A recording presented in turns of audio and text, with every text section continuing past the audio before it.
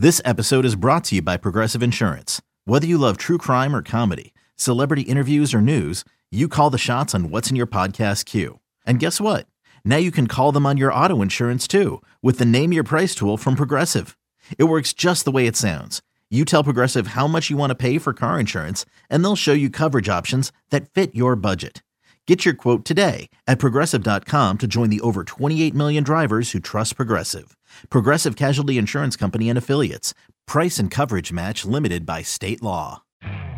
You could spend the weekend doing the same old whatever, or you could conquer the weekend in the all-new Hyundai Santa Fe.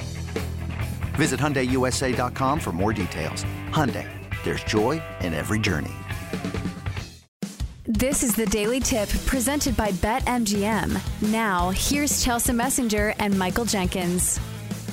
We're going to be friends with Ed Egros. He is the newest member of the BetQL Daily team. Of course, weekdays from 9 to noon in the East. Follow him on Twitter at Ed with Sports. Ed, good morning to you. And first of all, I just want to know a little bit of your background because I know everyone's excited to have you as a part of the network and certainly a part of the show. But how did you sort of get into this space?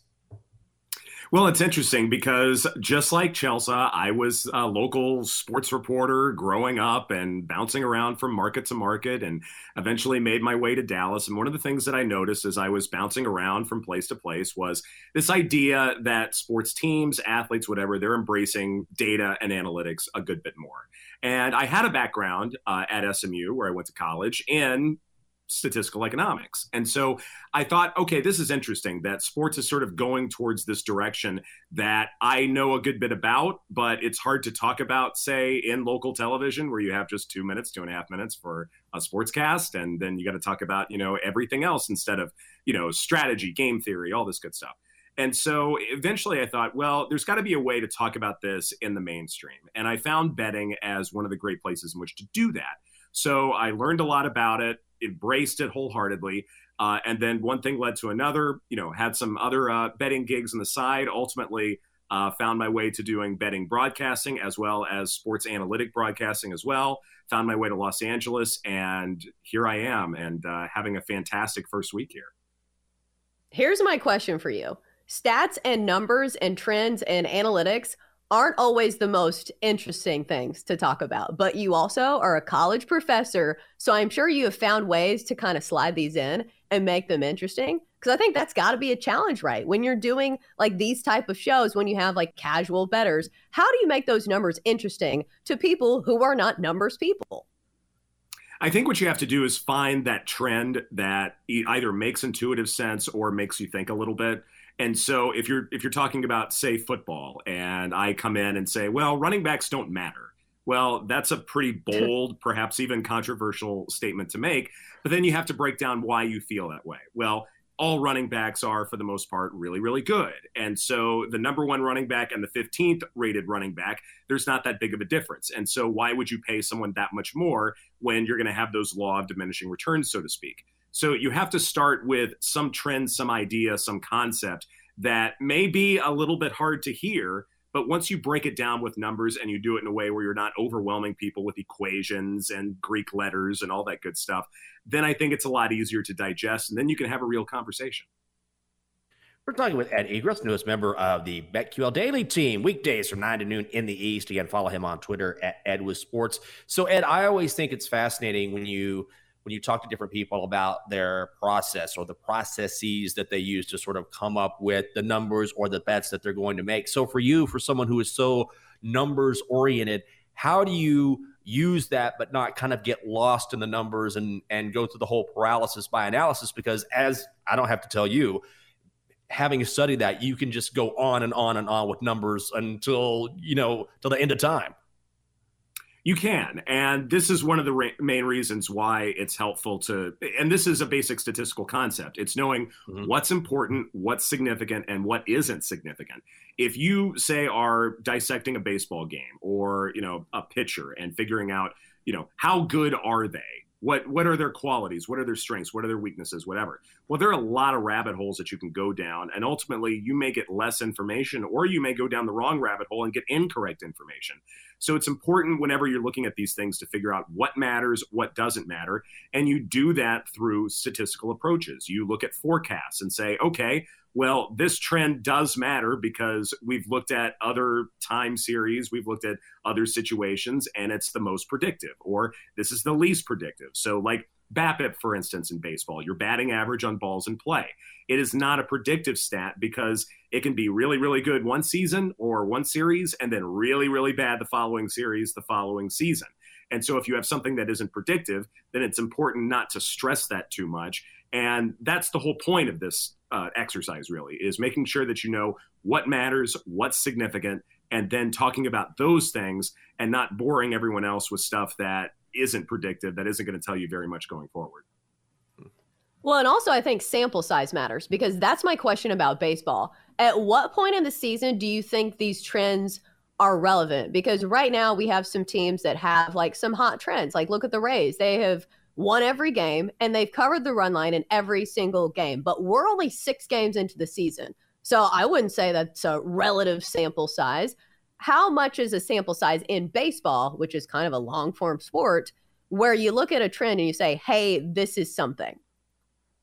Well, and it's not just sample size when you're talking about the Rays. It's also the fact you have to look at who they played. And that also matters a great deal. And, you know, with baseball, it's interesting because even though it is a 162 game season, if you look at approaches in terms of how large a season should be in terms of determining a true winner, actually it should be more like 1,000 games. And so even then, the sample size could stand to be a good bit bigger. Yeah, and that's the truth, is if you really want to find out who the best team in baseball is, you can actually get hot enough through 162 games and actually fool everybody, and maybe your overall quality, had you played another 162, wouldn't be as strong. So it is a tricky deal in terms of sample size, so you kind of work with what you have.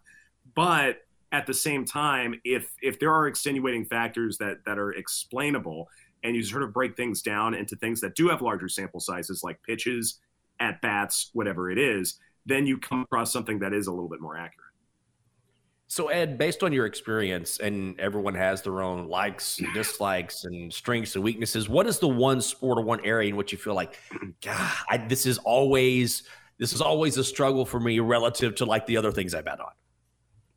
So typically that'll involve sports where there's not as much data as, say, other things. And this actually goes back to our Masters conversation, because live golf players, if you try and look up, say, strokes gained numbers, you're not going to find them when it comes to the Live Tour. All you're really going to get are results, scores, and you know, the courses that they play on. And those aren't courses that, say, the PGA Tour, you know, has a lot of history with.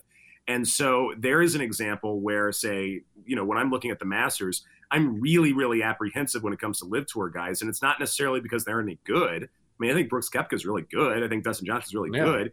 It's just I don't know what the recent form is. I don't have data that I can point to say, okay, these are the reasons why I think they can perform well this weekend.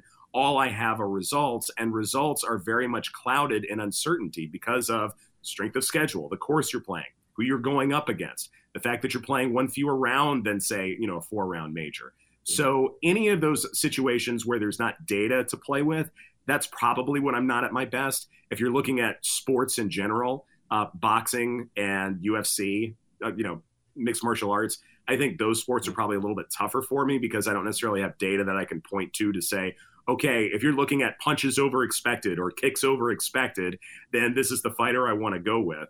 That's not really readily available. And so those are probably sports where I'm not at my best. So where do you factor in the other factors? Because sports are amazing and fascinating to watch because not every game is decided on paper. And I think that's where maybe you can find some edges over the sports books, because the problem is the sports books usually have all of the same numbers that we do. So where are those edges, and, you know, how do you find them?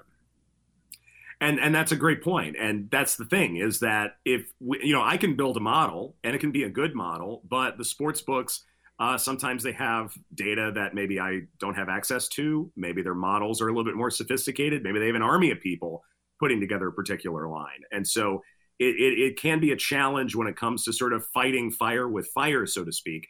But there's always some advanced statistic or maybe some new approach analytically that you can find that maybe does give you an edge. And that's the deal, is you have to constantly reinvent yourself. You have to constantly evolve. You can't just settle and say, like with football, for instance, and say, all right, expected points added. That's going to be the metric that we're going to use forever and ever and ever in terms of determining the best football players, the best teams, whatever.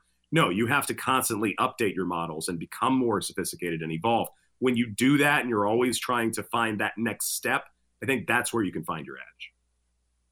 Before we let you go, how do you deal with a cold streak? Happens to the best of us. I'm not putting any negative juju on you, but how do you handle that mentally? Are you one of those people, which I admire, who is able to say, who cares? It's betting. It happens. Or do you take it more personally? Excessive drinking is how I solve cold streak. No, I'm kidding. Nice. No, we like that. We like that on the show. Yeah, we encourage. That's good. That's good. Yeah, I'm glad you condone that good behavior. No, it's one of those deals where how do I handle a cold streak? I think it's the same way everybody else does. It's understanding that, look, your process may still be really good. It may be sound, but that's the deal with statistics. So one of the lessons that I learned from other stat professors is if you flip a coin, heads or tails, 100 times, you're not going to get heads, tails, heads, tails, heads, tails. No, you're going to have a streak of 3 tails, 5 heads, 6 tails, because that's just the nature of statistics. At some point, 50-50 shot in a vacuum, but you're going to get those streaks. Sure. And so you just have to understand and be okay with the fact that at some point, you're going to lose a few in a row, you're going to win a few in a row. And don't get too high when you get those wins. Don't get too low when you get those lows. Be consistent, trust your process, always evolve. Then you should be in good shape. I think that's great advice, and we look forward to hearing your great work on BetQL Daily. It is Ed Egros. Also, again, follow him on Twitter at @EdWithSports. Ed, great meeting you. Have a great time on the show, and thanks for being with us. Absolutely, my pleasure. For more, listen to the Daily Tip presented by BetMGM. Weekday mornings from 6 to 9 Eastern on the BetQL Network, the Odyssey app, or wherever you get your podcasts.